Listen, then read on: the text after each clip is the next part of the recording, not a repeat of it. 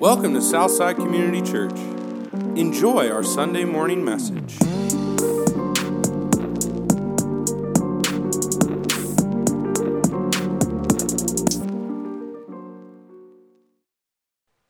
We're going through the book of James.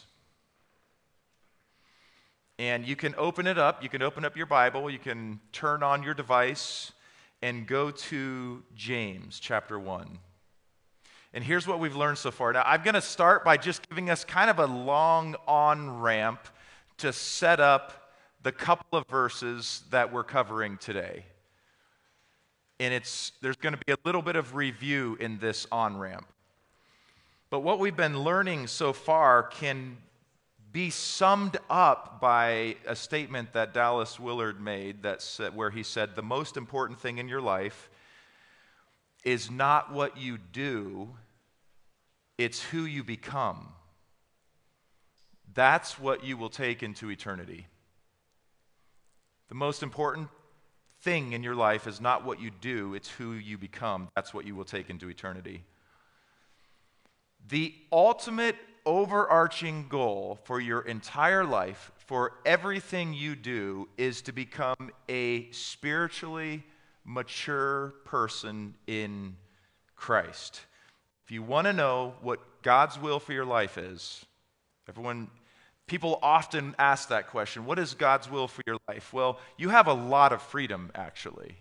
There's a lot of things that you could do, as long as you have the overarching goal correct. And that is a very spiritual word that we say is called sanctification. That means you're just growing up in Christ. That means you're just becoming more like Jesus. That's the ultimate will for your life. And Paul says so much in 1 Thessalonians 4:3 when he says, "For this is the will of God." What is it? Your sanctification. That's what God's desire is for your life. And He's always giving you opportunities to work on it. God will use your marriage to help you become more like Christ. God will use your job to help you become more like Christ. God will use your neighbors to help you become more like Christ. God will use that person that annoys you to help you become more like Christ. And we're learning here in James that God will use your trials and your sufferings to help you become more like Christ. But we need something. Because just going through trials and enduring difficult trials is not enough. You need God's perspective on what He's doing. So last week we talked about the need for asking God for wisdom to help you discern what He's doing in these trials. Because if you never ask God what He's up to when in your trials, He's going to keep trying to bring the same thing to your attention in different ways. So our job is when we are facing difficulty, when we're facing difficult circumstances and trials, to ask God, how are you shaping me into the image of your Son through this circumstance? What are you up to? How are you using this? Not get me out of this circumstance, but okay, I don't want to waste pain. What are you up to? Instead of looking for an easy way out, we now understand that God is leveraging that trial to mature us. And we train ourselves to ask Him what He's up to and to listen prayerfully. Now, the benefit of becoming a mature and complete person in Christ, which is what this leads to, James tells us, is that if you're mature and complete in Christ, you will lack nothing. James 1:2-4. Count it all joy, my brothers and sisters, when you meet trials of various kinds. For you know that the testing of your faith produces steadfastness, and let steadfastness have its full effect, that you may be perfect and complete, lacking in nothing. That's why Paul says in Philippians 4:11-13, I've learned to be content in every situation. Whether I have a lot or whether I have nothing, I've learned to be content. Because Paul was being made mature and complete in Christ, and he knows that because of that, he lacked nothing. Part of being mature in Christ is knowing that God will not allow you to lack anything you need or anything you want as you mature in Christ. And your wants align more and more with what God desires you to want. That promise is everywhere in Scripture. That's Psalm 84:11. For the Lord God is a sun and shield. The Lord bestows favor and honor. No good thing does he withhold from those who love him, from those who walk uprightly. Psalm 23:1. The Lord is my shepherd, I shall not want. Matthew 6:25 through 34. As you focus on the kingdom, God gives you everything that you need. If you're mature and complete, you've learned to trust that if your life focus is on the kingdom of God and becoming a spiritually mature person, it will free you from making the pursuit of provision the focus of your life.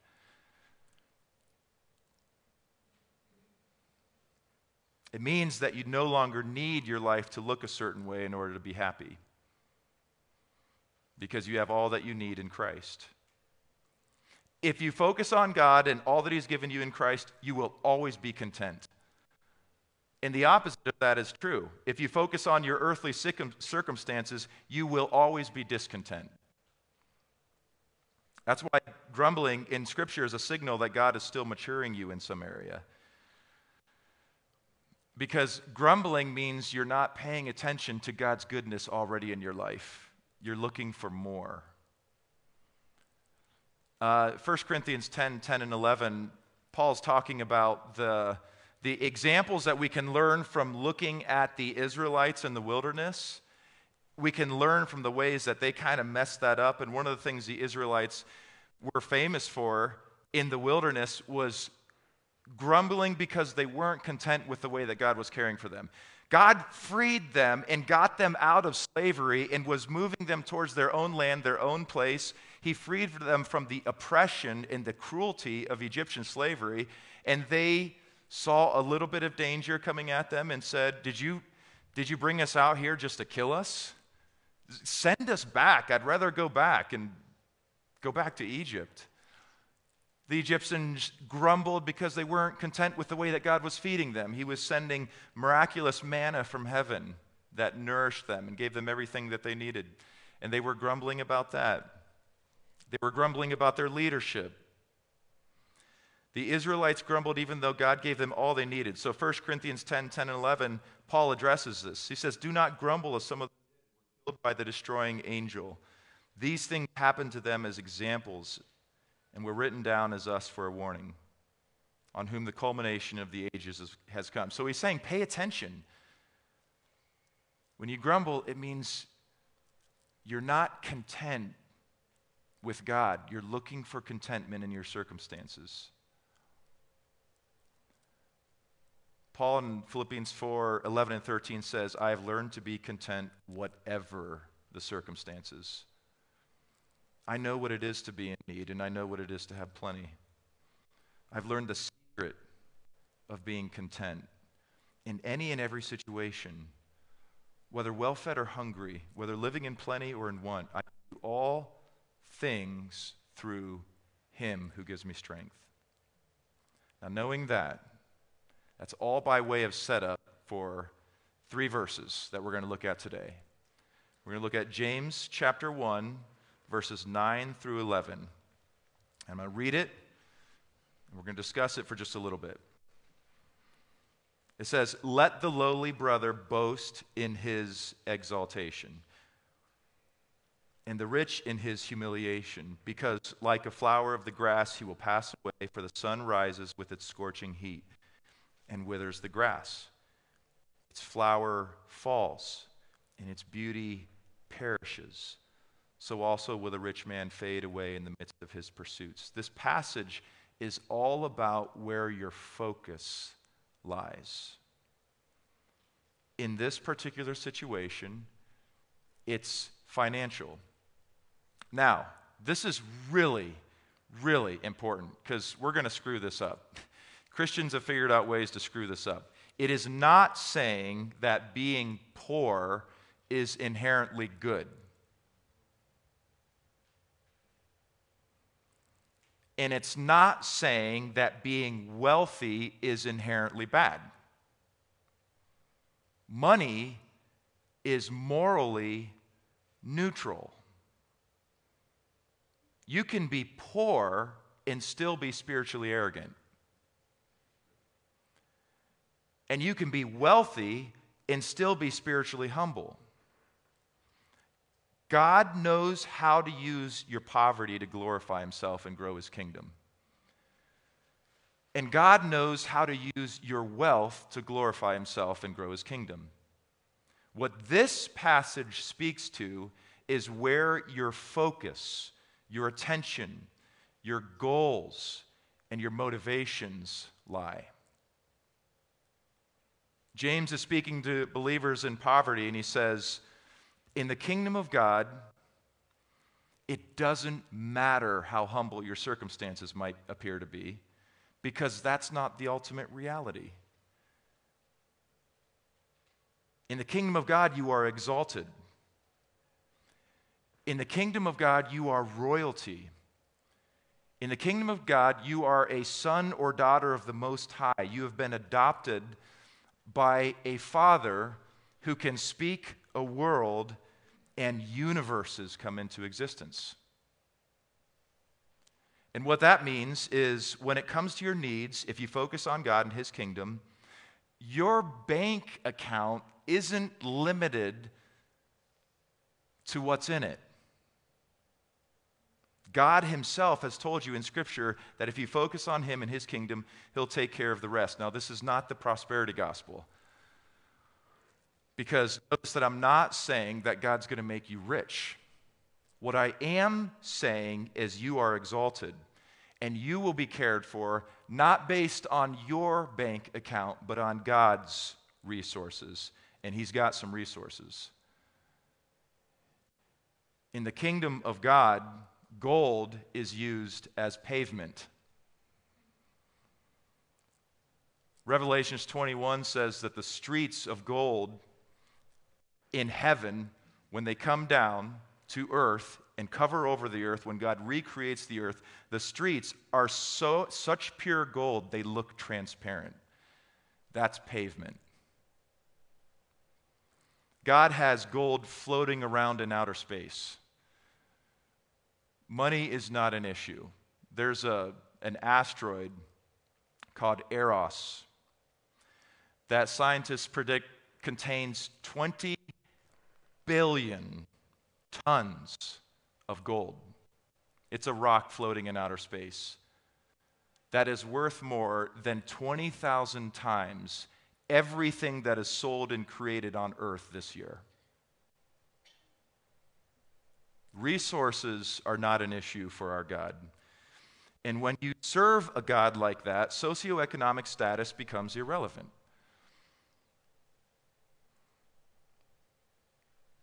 Those living in poverty can exalt in the fact that they are sons and daughters of the Most High, and those living in wealth are freed from the frantic grasping of producing more wealth.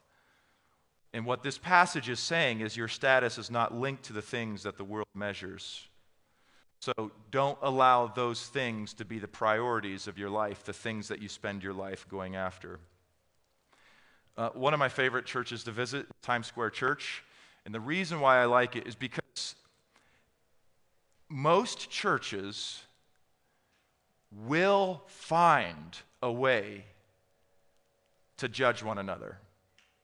We will find a way to judge one another. If you're poor, you'll judge the wealthy. If you're wealthy, you'll judge the poor. If the personality of the church doesn't measure how you think a spiritual person should look, you'll judge that church. If you have a certain style about you and come off that feels more genuine, and you talk to someone who's genuinely more perky and happy and cheerful, those two people will find a way to judge one another. You're fake, you're too happy. No, I'm actually genuinely happy, you're just miserable. We will find a way to judge one another. And a big way that we judge one another as a church, Because it is easy for an impoverished person to be arrogant about their poverty, and it's easy for a wealthy person to be arrogant about their wealth. And so we look at each other and we never come together. One of the things I love about Times Square Church is there are dozens of cultures and nations represented in this. It's in this one church building. And every time I'm worshiping there, the row in front of me has someone that I could see. This person probably works on Wall Street, dressed to the nines, amazing. And this person might be homeless, and they're worshiping God together. It doesn't matter. They don't see it. There is no distinction. That's the kingdom. God might change your circumstances on earth, and he might not. It doesn't matter. You're home. It doesn't matter. We're family. It doesn't matter. We're not thinking about your socioeconomic status. It's not even a category for us. You're a brother or you're a sister. Here's what I see. Because I appreciate what God's doing in this church family, because when you come into the kingdom, it's different than when you're living out in the world. And here's what I see at Southside. In the world, the wealthier you are, the less generous you are. That's just a fact. In the kingdom, the wealthier you are, the more generous you are. And some of the most generous people are the people that have the means to do it. In the world, the less wealth you have, the harder you are on yourself. The more you feel like you need to fix your circumstances. In the kingdom, the less you have, the more exalted and confident you are in your status as an adopted child of God. Just makes no difference. You don't even see it. If we're in Christ, empowered by the Spirit, we don't even recognize the differences. In a Spirit-empowered church, socioeconomic status becomes irrelevant, and everyone's taken care of. So if James is telling us that the pursuit of wealth is fleeting, what does that free us to focus on? Becoming more mature in Christ, which was the first two sections that we covered the last 2 weeks of James. They're all related.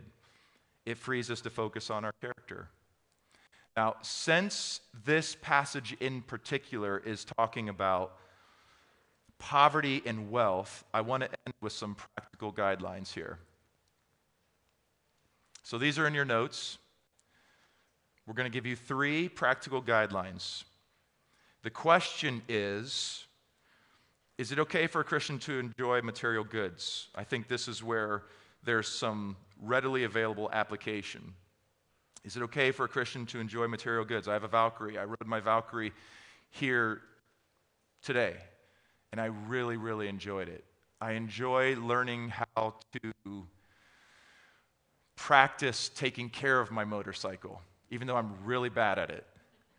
It's fun learning how to do it.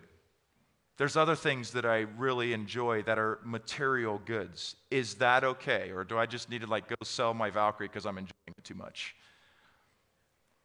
Is it okay for a Christian to enjoy material goods? Let's just get very practical. The first fill in the blank is yes. And also, so yes, it is good, but there's a way to do it. There's a way to enjoy the things that God has given us.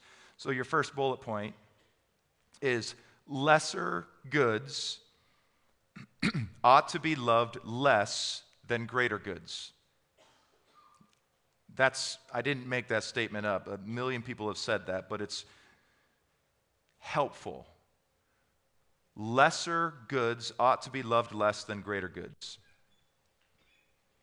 So there's a priority.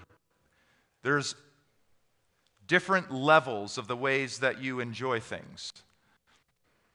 This is the lesson of the rich young ruler who went up to Jesus and said, I want to be a disciple.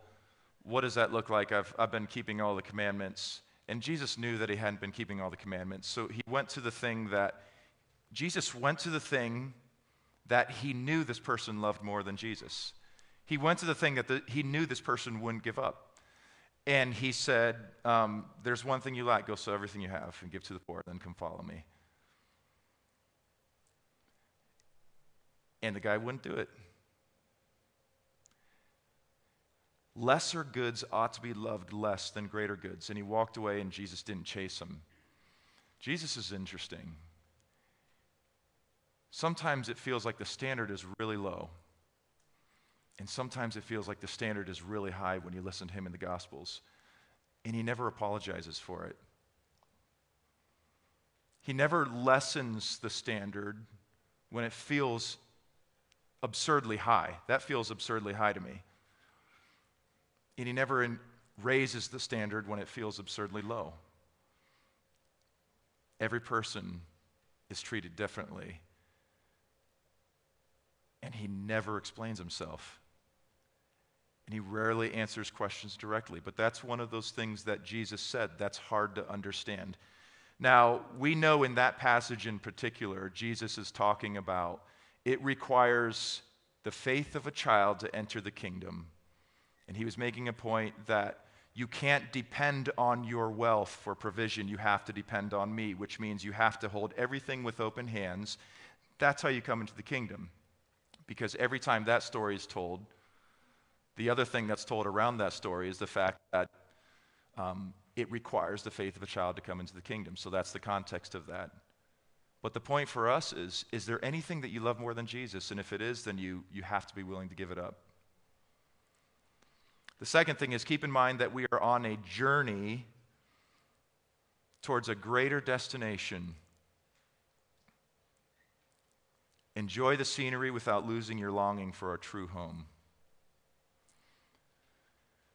So,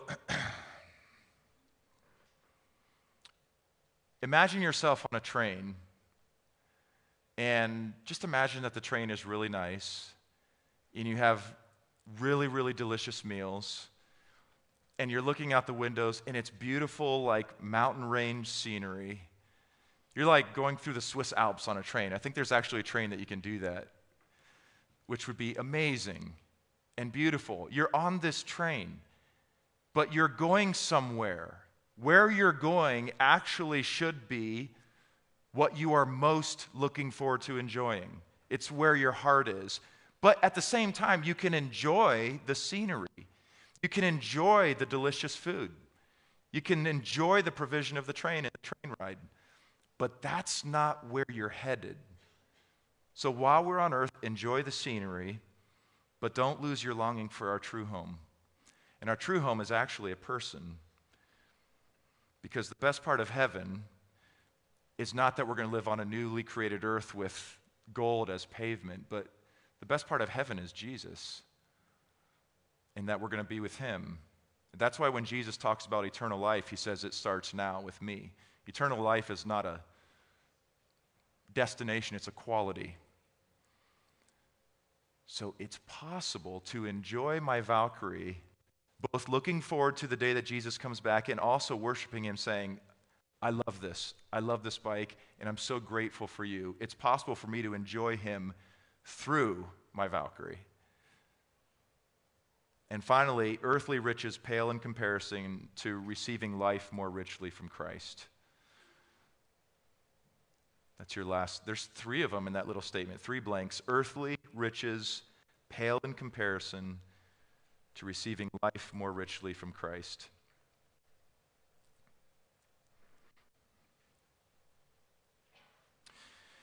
The way that we receive more life from Christ and the riches that we have available to us in Christ, because the gospel can be summed up in Ephesians when Paul says, everything that's true in Christ is now true about you. In him you also. That's the gospel. In him you also. When you have a relationship with Christ, when you're united together with Christ, everything that is his is yours, which means everything. This is some pretty deep waters here, but that's why Paul would say, all things are yours.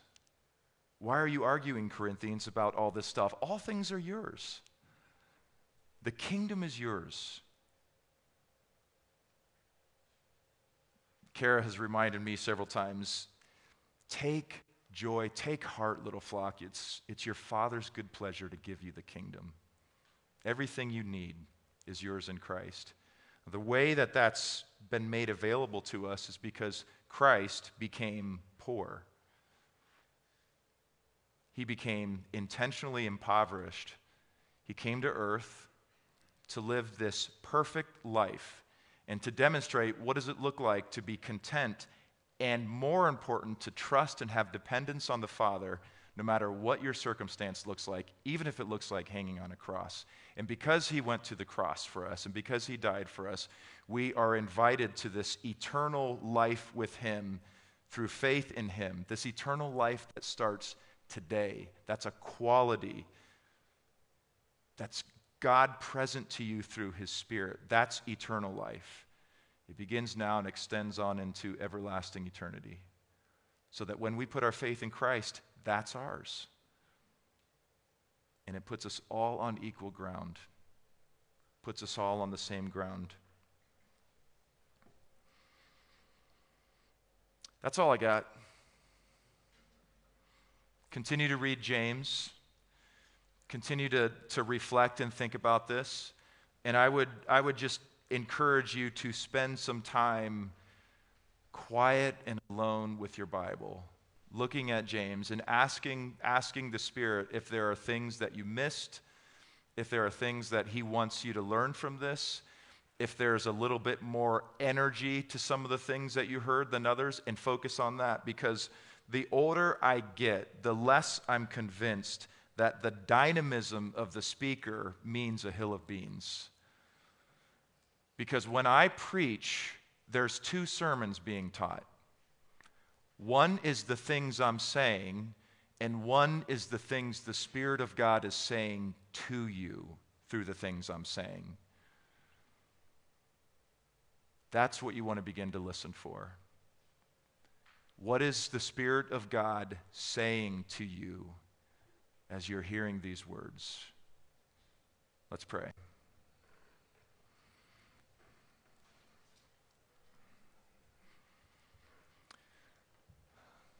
Father, one clear word from you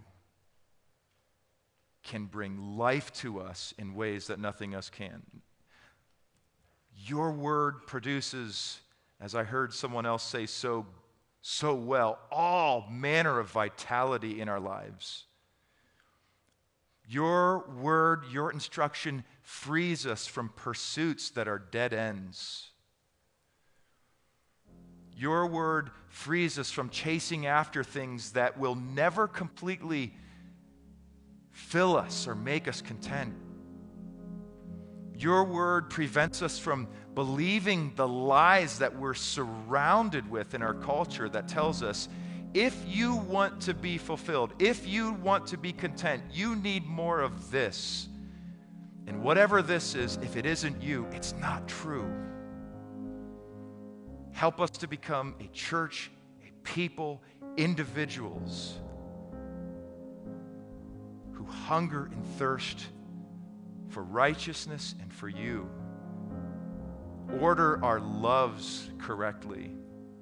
Help us to learn how to not just make vows of poverty, the easy way out, but to learn how to live with the abundance that you've provided for us, but always with you at the end of those things. Guard us from the fine-edged line of enjoying things more than Christ. So that however much or however little we own on earth, it is all surrendered to you. At any given moment, we'll give up anything for you. And then our loves will be properly ordered. These are not easy things. We need your Spirit to help us understand and apply. In Jesus' name, amen. Thank you for listening. Check out our website at southsideworcester.com.